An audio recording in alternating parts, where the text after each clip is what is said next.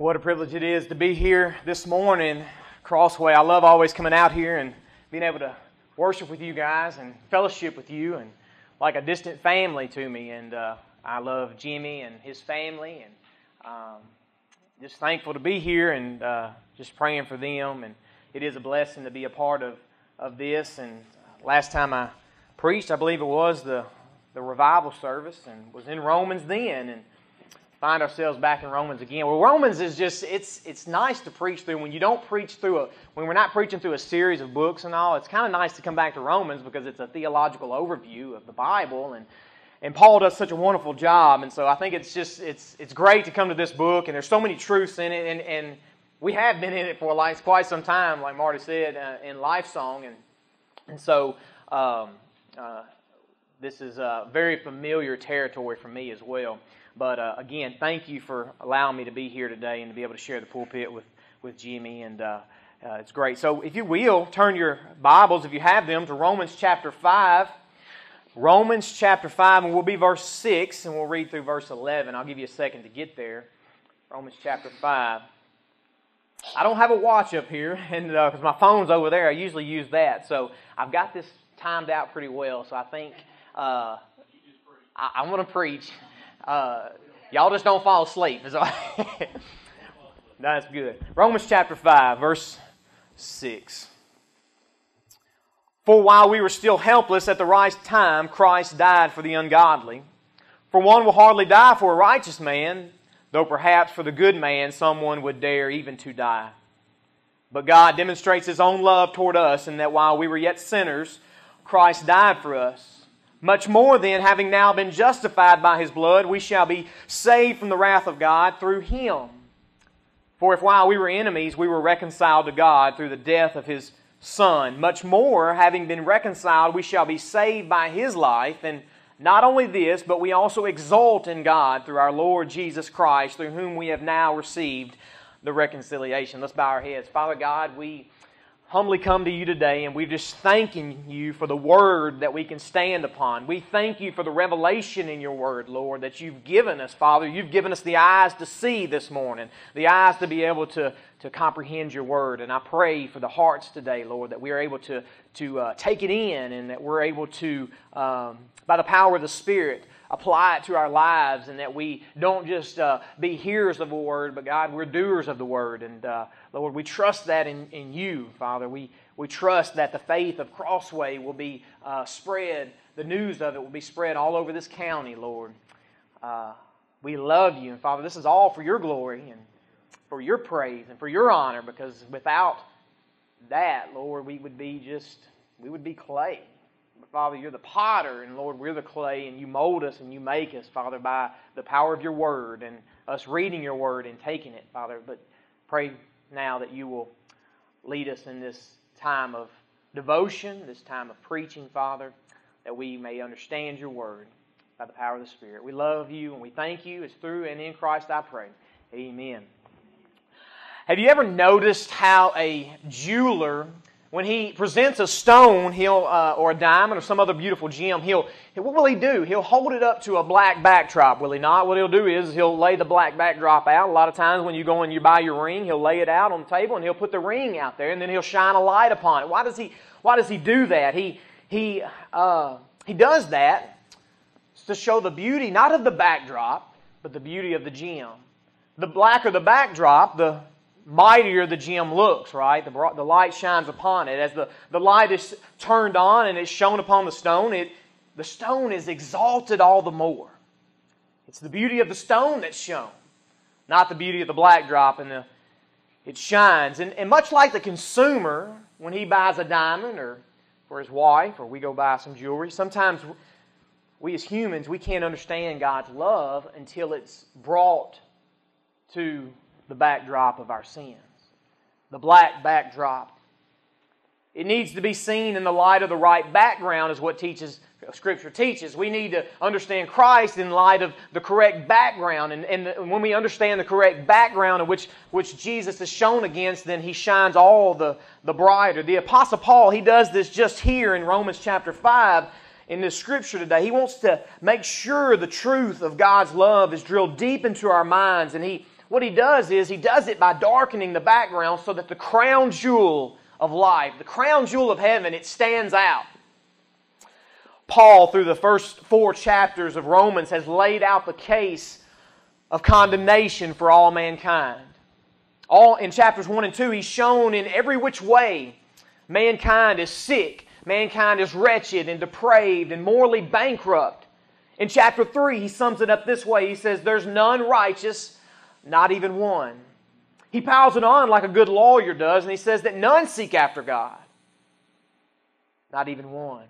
All have turned aside. There's no one who does good, not even one. Jesus echoes that to the rich young ruler. He says, talking about Christ, you're good. And he says, no one is good.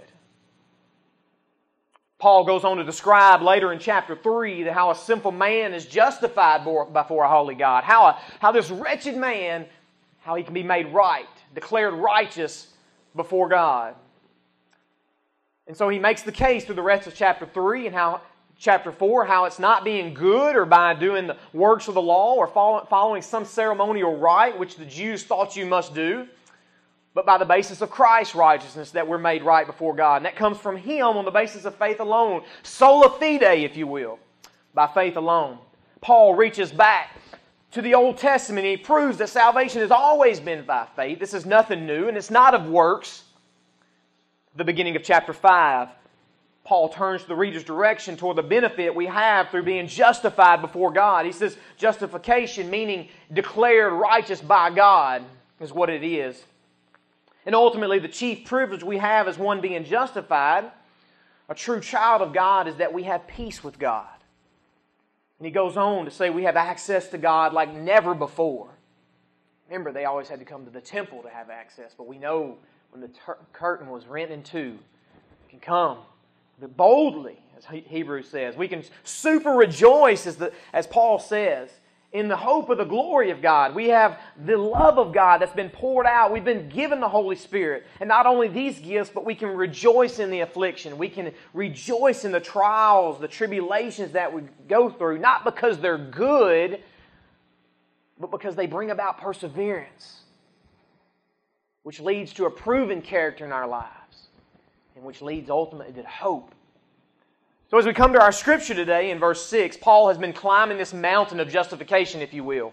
And with every sentence he writes, as if he's coming to a more and more beautiful scene. It says, as if you were climbing Pikes Peak, and as you go around that mountain, and it's just, every turn you turn, it's another beautiful scene. And sometimes we go by those beautiful things, oh, that's beautiful, right? But there's sometimes when you come to a beautiful spot in the road, when you overlook it and you say, we just got to pull over and park here for just a second. We need to see the beauty for all it is. I've done that with the Grand Tetons. I've been out there numerous times when we go out to the west, and it gets me every time. You can't just drive by the Grand Teton and say, oh, that's beautiful. You've got to sit there and just watch it and look. We were talking about the beach earlier, and sit in awe of what God has made. And I think that's what Paul does here today. He wants to pull over to the side and actually getting out and examining the features a little bit more closely and taking all the beauty the scene has to offer.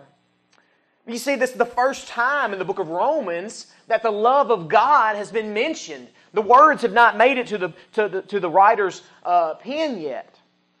And so he says the love of God. And I think Paul says that it's poured out. What a wonderful thought that is. God's pouring out His love. And Paul, guided by the Holy Spirit, pulls off the road and wants to develop upon this truth because it's such a beautiful truth, this love of God. In verses 6 through 11, what Paul does is he extrapolates and he amplifies the love of God that's in those who have been justified. So here's the theme of, I believe, what he's speaking of here. The theme, or rather what Paul wants to explain in these verses, is why the pouring out of God's love assures believers of hope. Why the pouring out of God's love assures the believer of hope. Why can we have a hope when we die we're going to be with the Lord? Why can we have a hope when we go through the persecution in our life that He's going to be there with us? Why can we have hope that He is going to save us to the other ends of the earth, right? That's what He wants to do. Because sometimes, we do it at times, that we forget what it was like to be lost. We forget that what this whole salvation thing is all about. Paul talks about we need to preach the gospel to ourselves daily. And that's very important because we need to know who we once were to understand who we are now. And so the argument is that people may make is God doesn't love me. The argument can't hold true to these scriptures right here. You can't say that God doesn't love you as a Christian. You can't say that. You can't say, oh, I feel like He's a part of me and He's not. And that doesn't just hold up to this scripture. And so the aim of the scripture, I believe, is that if you've ever asked the question, how do we know God's love? How do we know the depths of God's love? Well, Paul explains it here. And in summary, it's this. It's Christ's death. That's in summary of it. But yet we're going to go through the scripture here and see what that's all about. Why His death is so important. Why it's so beautiful. Verses 6 through 11 is like a mini commentary for verse 5, if you will. What Paul's doing is giving the reason why the love of God is so great and so rich and so unparalleled, so unprecedented, and ultimately why we should never forget it. So what Paul does is he gives us three explanations of the love of God from God's point of view through this section of verses. The first explanation, if you will, is in verse 6. The second explanation is in verse 7, and the third explanation is in verse 10. It kind of sets up for a three-point sermon, really. But I don't have 3 points. It's just really 3 explanations, and I'm just taking the scripture as it is. So you'll have to follow with me. But you'll see good hermeneutics here. You'll see that how we can understand that is these explanations is with the term for. Your Bible should have for at the beginning of it. For while we were yet sinners. For one will hardly die in verse 7. For if we were while we were enemies. And that's Paul's term. That's a term of explanation. When you see the word for, it should cause us to stop. I usually circle it in my Bible because it's a term of explanation. It's explaining what just happened or what Paul just talked about. So look at me, if you will, in verse 6. For while we were still helpless, this is his first explanation here. For while we were still helpless, at the right time, Christ died for the ungodly. And if you have your Bibles today and you don't mind writing in it, I want you to take your pen and go ahead and circle these words here, if you will. Go ahead in verse 6 and circle the word helpless. This is what I've done in my Bible. And then also at the back of verse 6, you'll see the word ungodly. Go ahead and circle that as well. And if you'll come to verse 8, you see the word sinners. Go ahead and circle that. And one more circle, verse 10, you'll see the word enemies. Circle that as well. These words are going to be key to helping us understand this text today. And as we go through the study today, we'll expound upon these words a little bit more. So Paul says in verse 6, for while we, and we need to understand who the we is. The we is believers, right? Remember, he's speaking to Christians. He's speaking to those who are at Rome, the church at Rome. And if he's speaking to them, the believers at Rome, he's also speaking to us as well. And so he says here, we believers, those who've been justified before God by the blood of Christ, we were once unbelievers, were we not? We haven't always been believers. There was a time in our life where we trusted in Christ. I sure hope so. And we became believers. We rebelled against God. We hated God. We were totally wretched toward God. And if you don't believe me, just go back and read the first few chapters of Romans and you'll understand. In chapter 1, verse 18, it says, for the wrath of God is against all ungodliness and unrighteousness. And Romans 3 really just sums it up. Paul is reminding the believers at Rome, as well as us, that we were once unconverted, hating God, in rebellion against God. As we see here, we were helpless against God. Paul has the same thoughts at the beginning of chapter 2 in the book of Ephesians. I think this couples very well. He says, as for you, speaking to the believers, you were dead in your transgressions and sin, in which you used to live when you followed the ways of this world and of the ruler of the kingdom of the air, the Spirit who is not at work in those who are disobedient. All of us also lived among them at one time, gratifying the cravings of our flesh and following its desires and thoughts. Like the rest, we were by nature deserving of wrath. Speaking of us at one time, we deserved the wrath of God. And Paul describes the believer as someone who was once helpless. And the Greek word that Paul uses here literally means without strength. Totally powerless. So what it depicts this terrible state of mankind. It depicts this terrible state of despair that this man is in.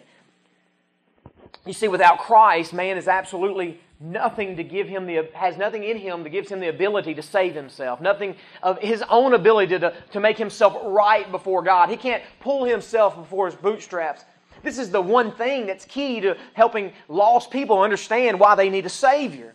I've talked to many people the last few weeks and witnessing to them. And the one thing is they think they're a good person and they think that they can go to church and their baptism saves them. And I quickly remind them is that when you jump out of a plane and you flap your arms, you can only hope on that very long until you hit the bottom.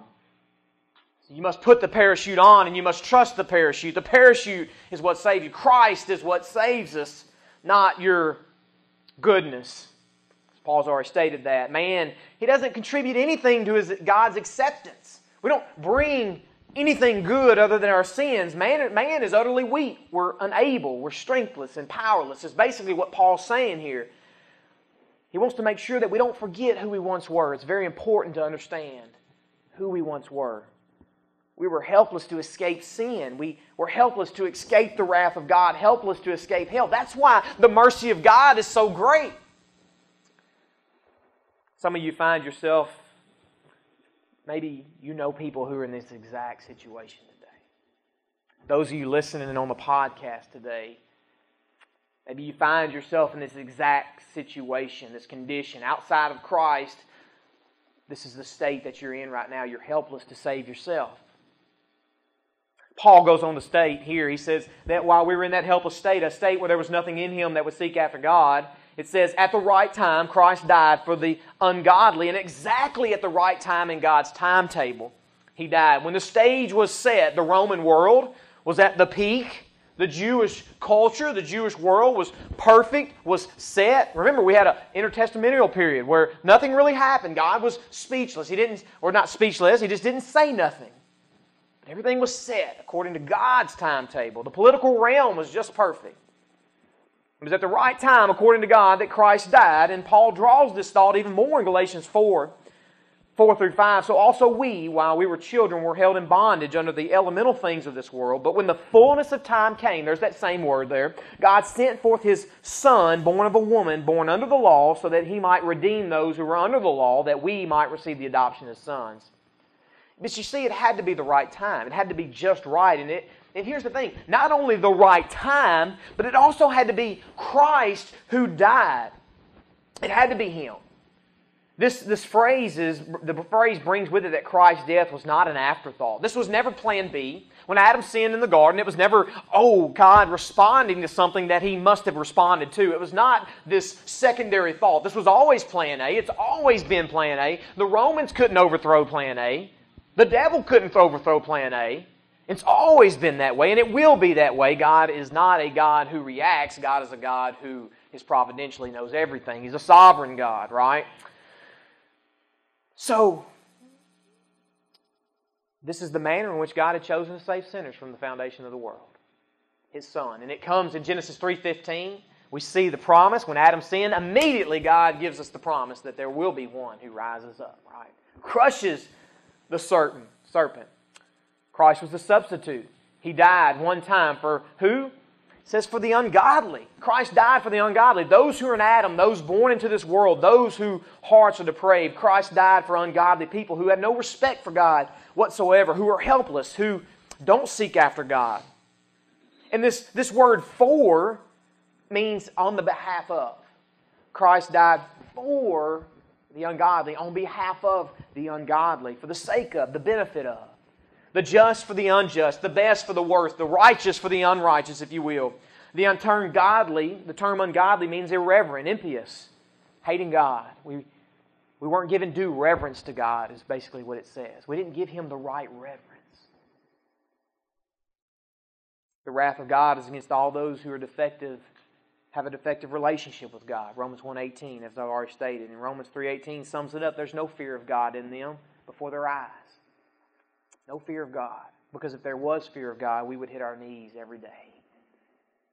But you may say, Blake, that wasn't me, man. I was growing up in church, right? I've always been here. I've always done this. And, there was a time, I gave my life, but that wasn't me. I never hated God. I never as bad as you say I was. Oh, but you were. And oh, but you have hated God. Because the Scripture says that. It states that you're sin because you're a sinner. We're not a sinner because we sin. It's just our nature. Born in Adam. It's been passed down from our federal head, and it doesn't seek after God. It's ungodly and has no respect for Him at all. That's what makes the love of God so great. Remember, we're painting this backdrop, and the backdrop, it's getting dark. The backdrop right here. We just laid the backdrop out. And Christ would die for the helpless and ungodly people such as us. This idea in Paul's first explanation is this. This is basically what it is. That since Christ saved us when we were ungodly and came to rescue us when we were without strength, we can never be in a more of a worse condition than that. We can't be. We were ungodly. We were helpless. We can't be any more worse than that. And so there's nothing that He will not do to keep us. That's a great love there. That's the great love of God.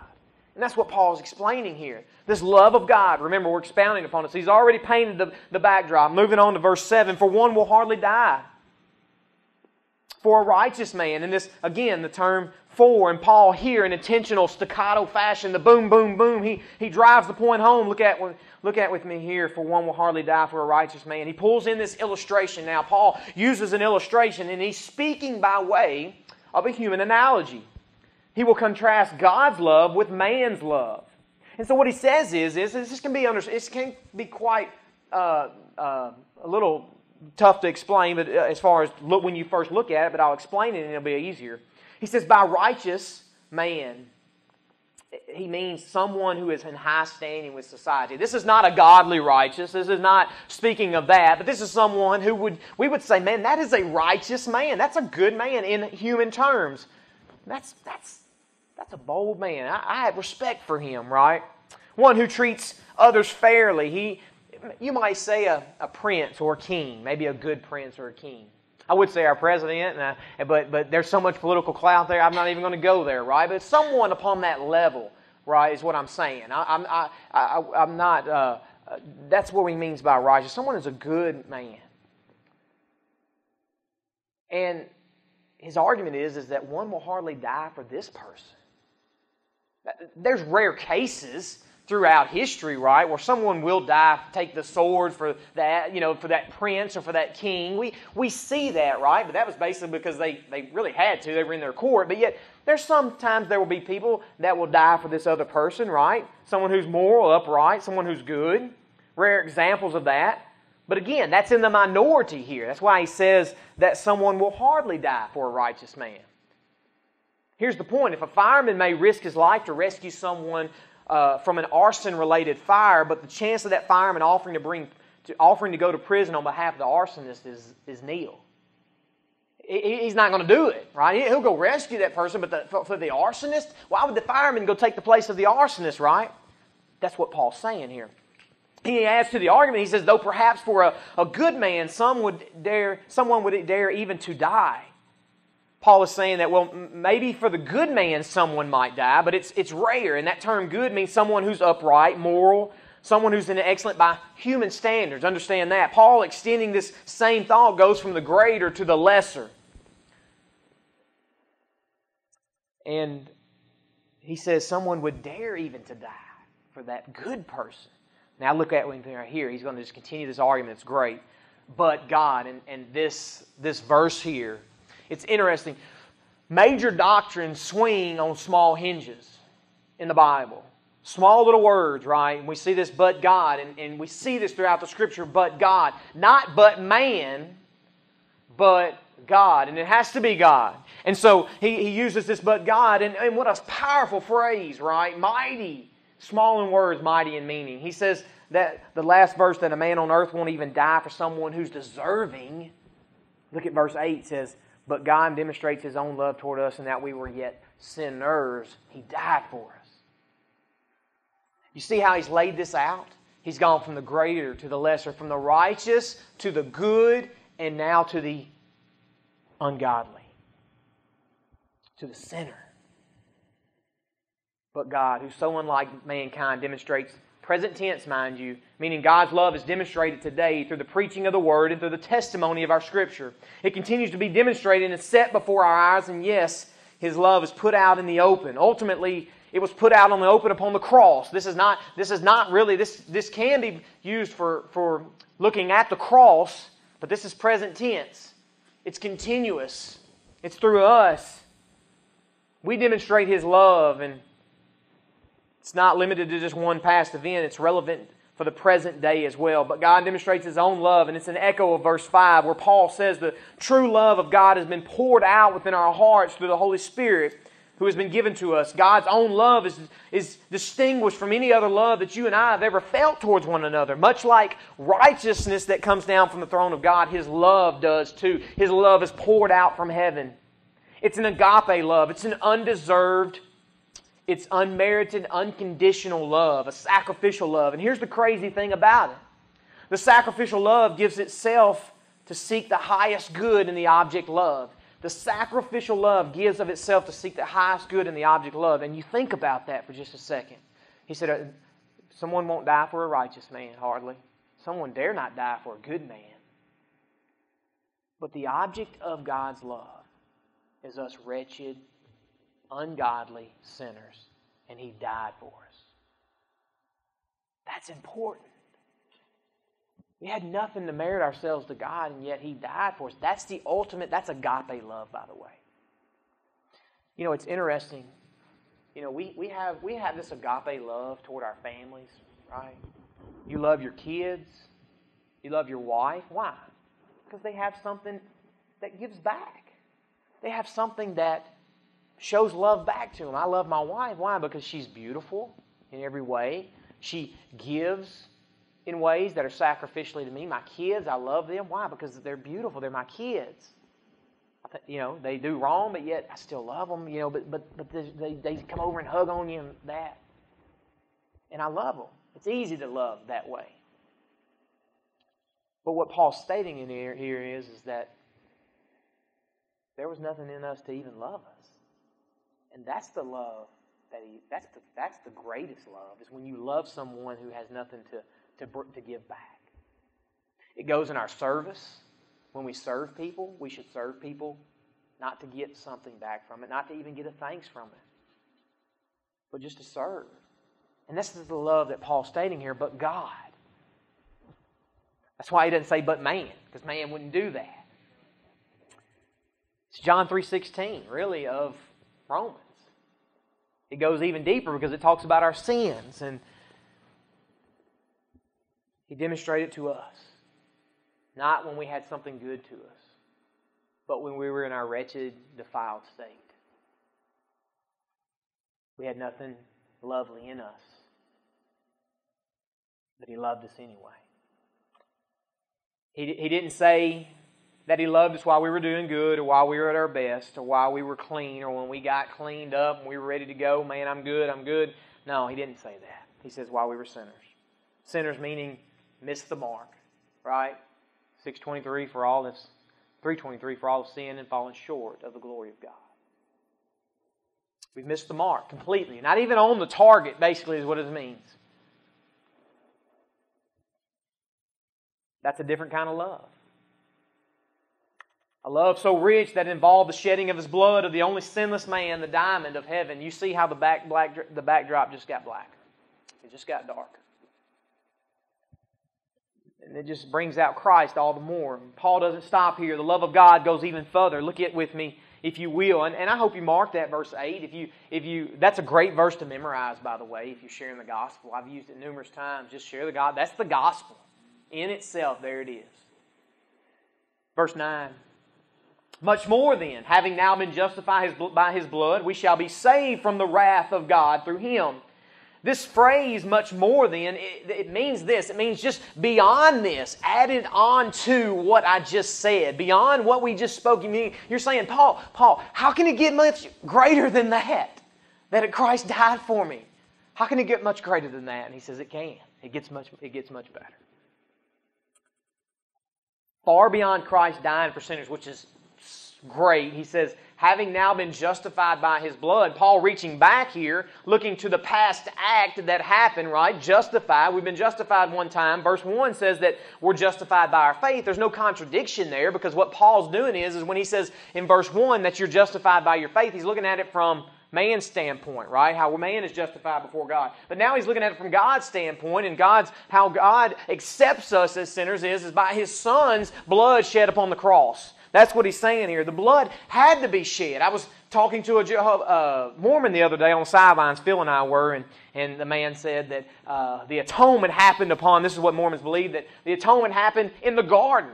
Christ was bleeding. He was bleeding through His pores, and that's where the atonement happened. And I quickly said, no, it comes from the shedding of the blood. It comes from the actual substitutionary death of Christ. It had to happen upon the cross, and it had to be Christ. No other man could ever substitute that way. No other man was ever good enough to do that. It had to be the perfect one and only God, Son, to die upon the cross. And he says, far beyond Christ dying for sinners, he says, having now been justified. The death of Jesus satisfied the love of God. It took the shedding of blood of the one and only perfect God, man, for the sacrifice to be accepted by the Father. So we are justified by His blood. We put our faith into Him, and then it turns around to us. This is what He had to do. This was the greatest act of love, His blood shed so that you and I could be saved. We're justified. One-time act at the moment of our conversion when He declared us to be righteous, never to be justified again. It's one time. And he goes on to say, we shall be saved from the wrath of God. This is the much more then. I said, we're getting much more. We're saved from the wrath of God. The wrath has been taken upon Christ. And I was explaining to a young man the other day, I said, God's wrath will be settled. It's going to be settled one of two ways. It will be settled upon you if you remain in your unrepentant state. It will be settled upon you. God's wrath will be poured out, and the mercy dam will break, and He will pour every last drop of wrath He has upon you, and it will be settled upon Him. That's justice. Or I said it can be settled upon His Son, Jesus Christ, upon the cross. That's where it was settled. For 3 hours, He took the greatest. It wasn't the death upon the cross that was the thing He was crying about, right? What did He say? He says, take this cup away from me. And it was the cup of wrath, right? And God, from the dregs, He drained the last dregs upon His wrath upon those who would believe upon Christ. And so we're not to face the wrath anymore. And He says, that's the great thing about this is not only did I die for sinners, for the helpless, for the ungodly, but you're also going to be saved from the wrath of God to come. That's the much more then. That should give us hope.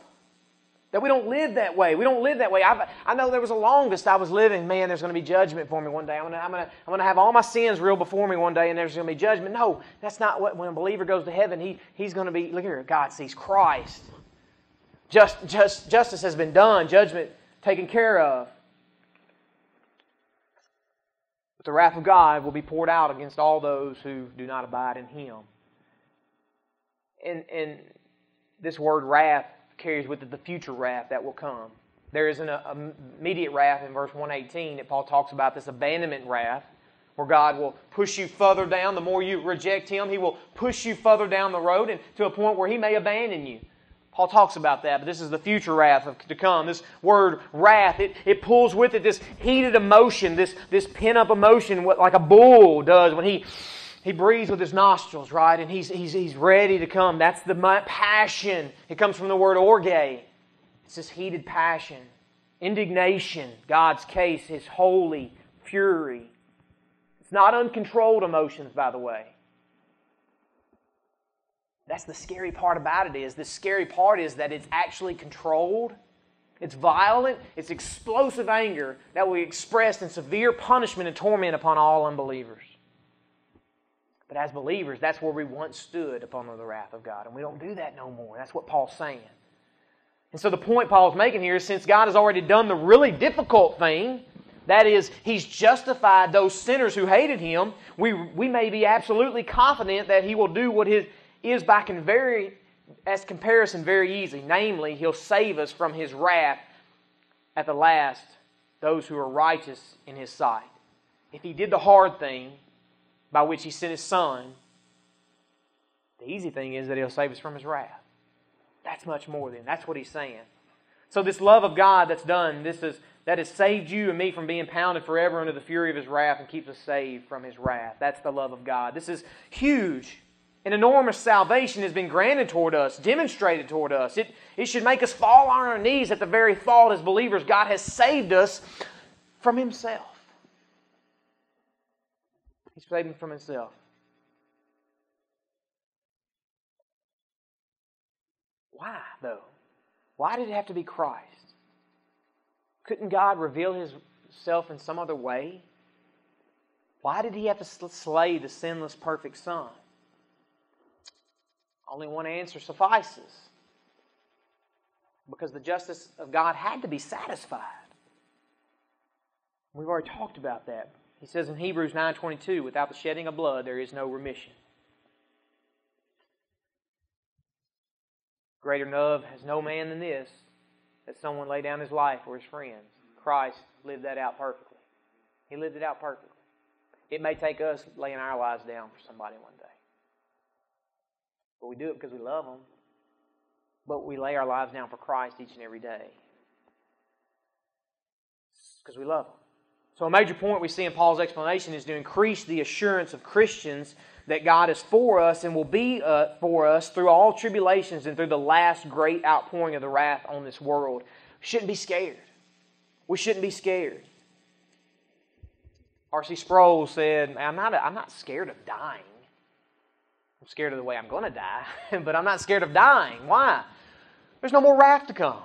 Man, we're going to be taken up into glory if we're Christians, right? So that's the good thing. Third explanation here, and we'll wrap it up here. Third explanation Paul gives us, and it runs verse 10 through 11. For if while we were enemies we were reconciled to God through the death of His Son, much more, having been reconciled, we shall be saved by His life. And not only this, but we also exult in God through our Lord Jesus Christ, through Him whom we have now received the reconciliation. And so Paul, he's not backing down. He's actually pushing the foot down upon the gas, and he's pouring more gas on the fire, and he's ramping up. He goes from helpless to ungodly to sinners, and now he's gone to enemies. And guess what? The backdrop has just got utterly pitch black.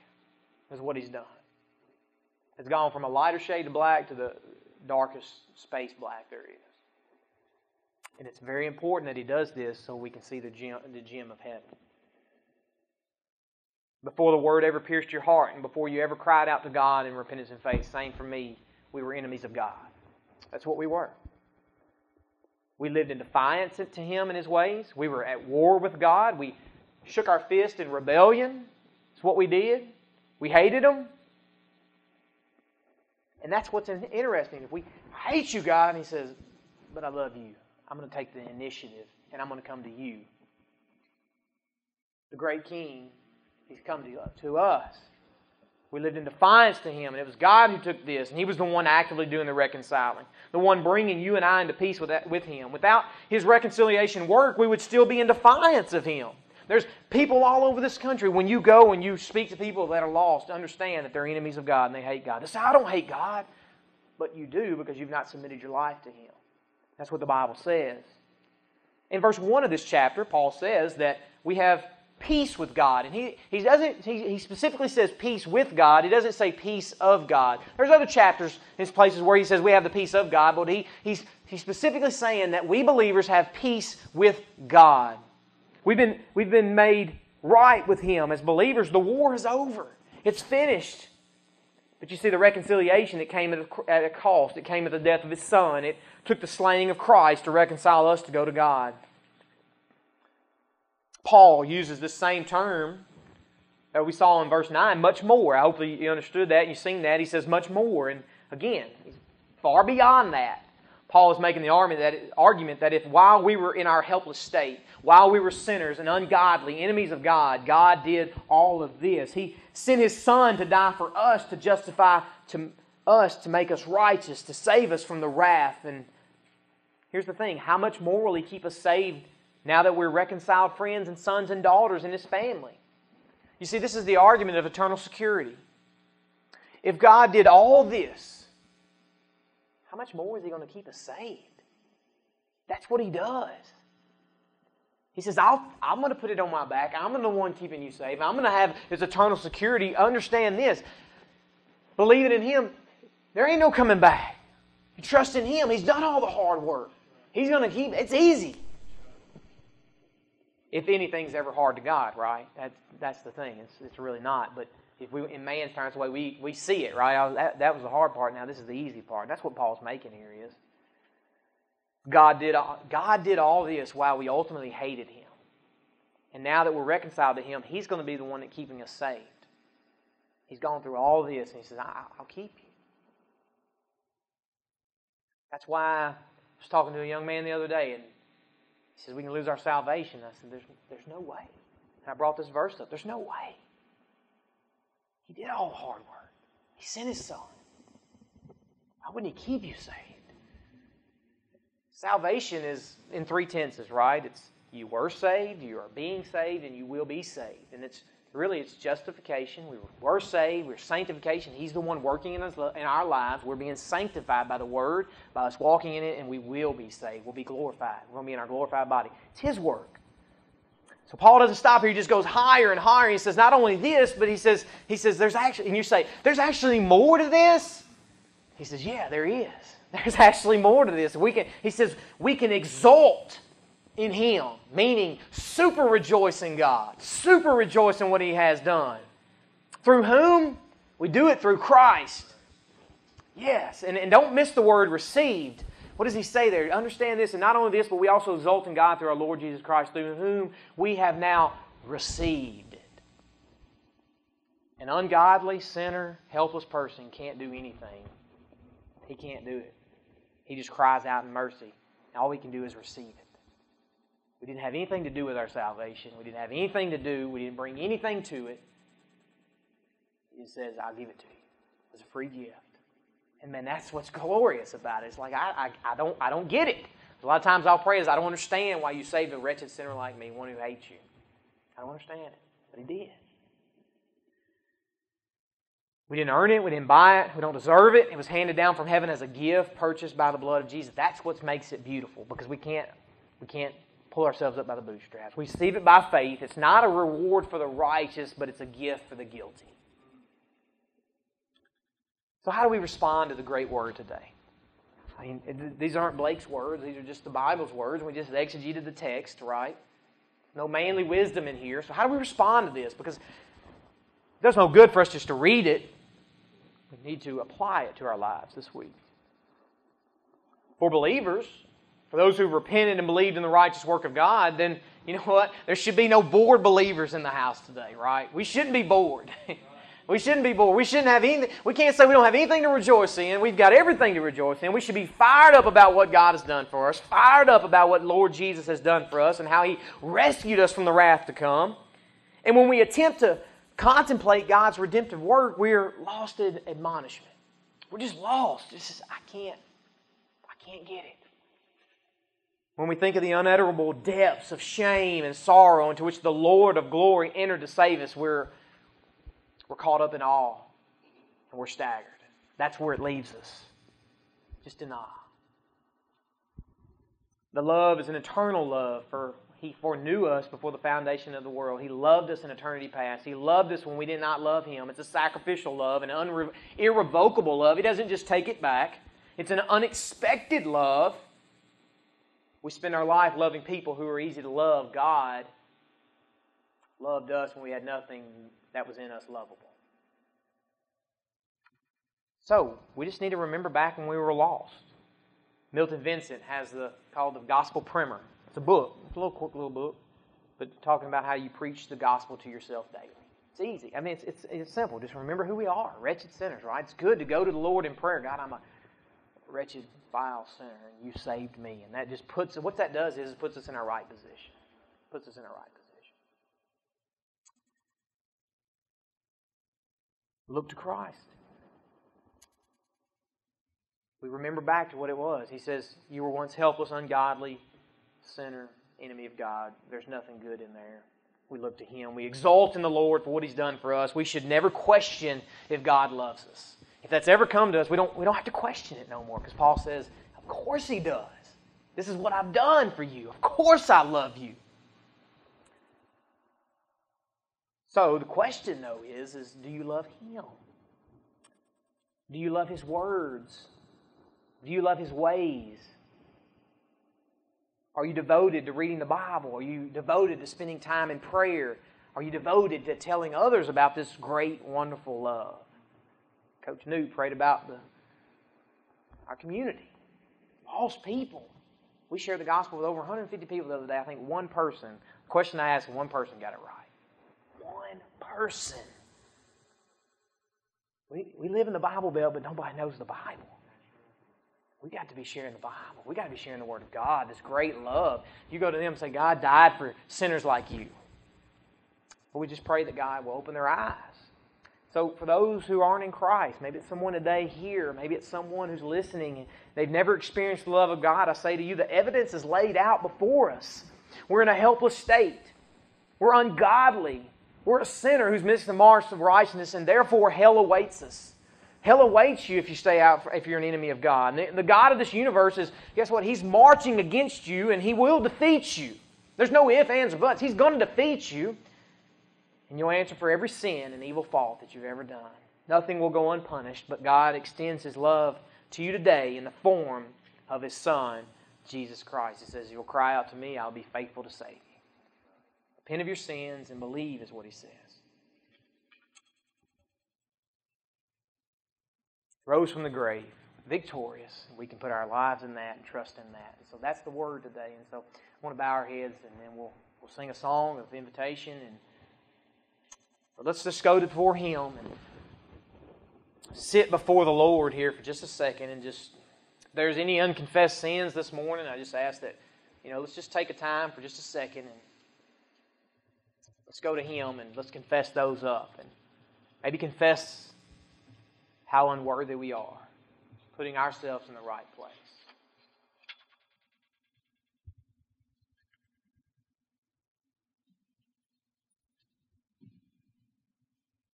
God, we're so unlike You. We're not a but God. We would, but man, we would quickly just, if that person doesn't love me, I'll move on. But thank You for not doing that for us. And nothing to come to bring before You other than our sins and our wretched state. Lord, we're needy people. That's why we come to church. We come because we don't have it all together. We come because we don't have it all together. We need You. We need You for our salvation. We need You for our glorification, for our sanctification. We need You. Though I am weak, You are strong. Confess our sins to You today. We confess them to You, Lord, because You're Your Son's blood, it washes them away. Thank goodness. And You present us righteous before the throne of God. Lord, You clothe us in righteousness, and thank You for not looking upon me anymore as Blake, but You look upon me as Your Son, Christ, covered in the goodness of Christ. And it's so good to be able to sit before You today. It's so good to have Your Word presented to us today, Lord. God, I love You, and I thank You so much for the blood that was shed upon the cross. Thank You for Christ, the perfect sacrifice. It's in Jesus' name I pray. Amen.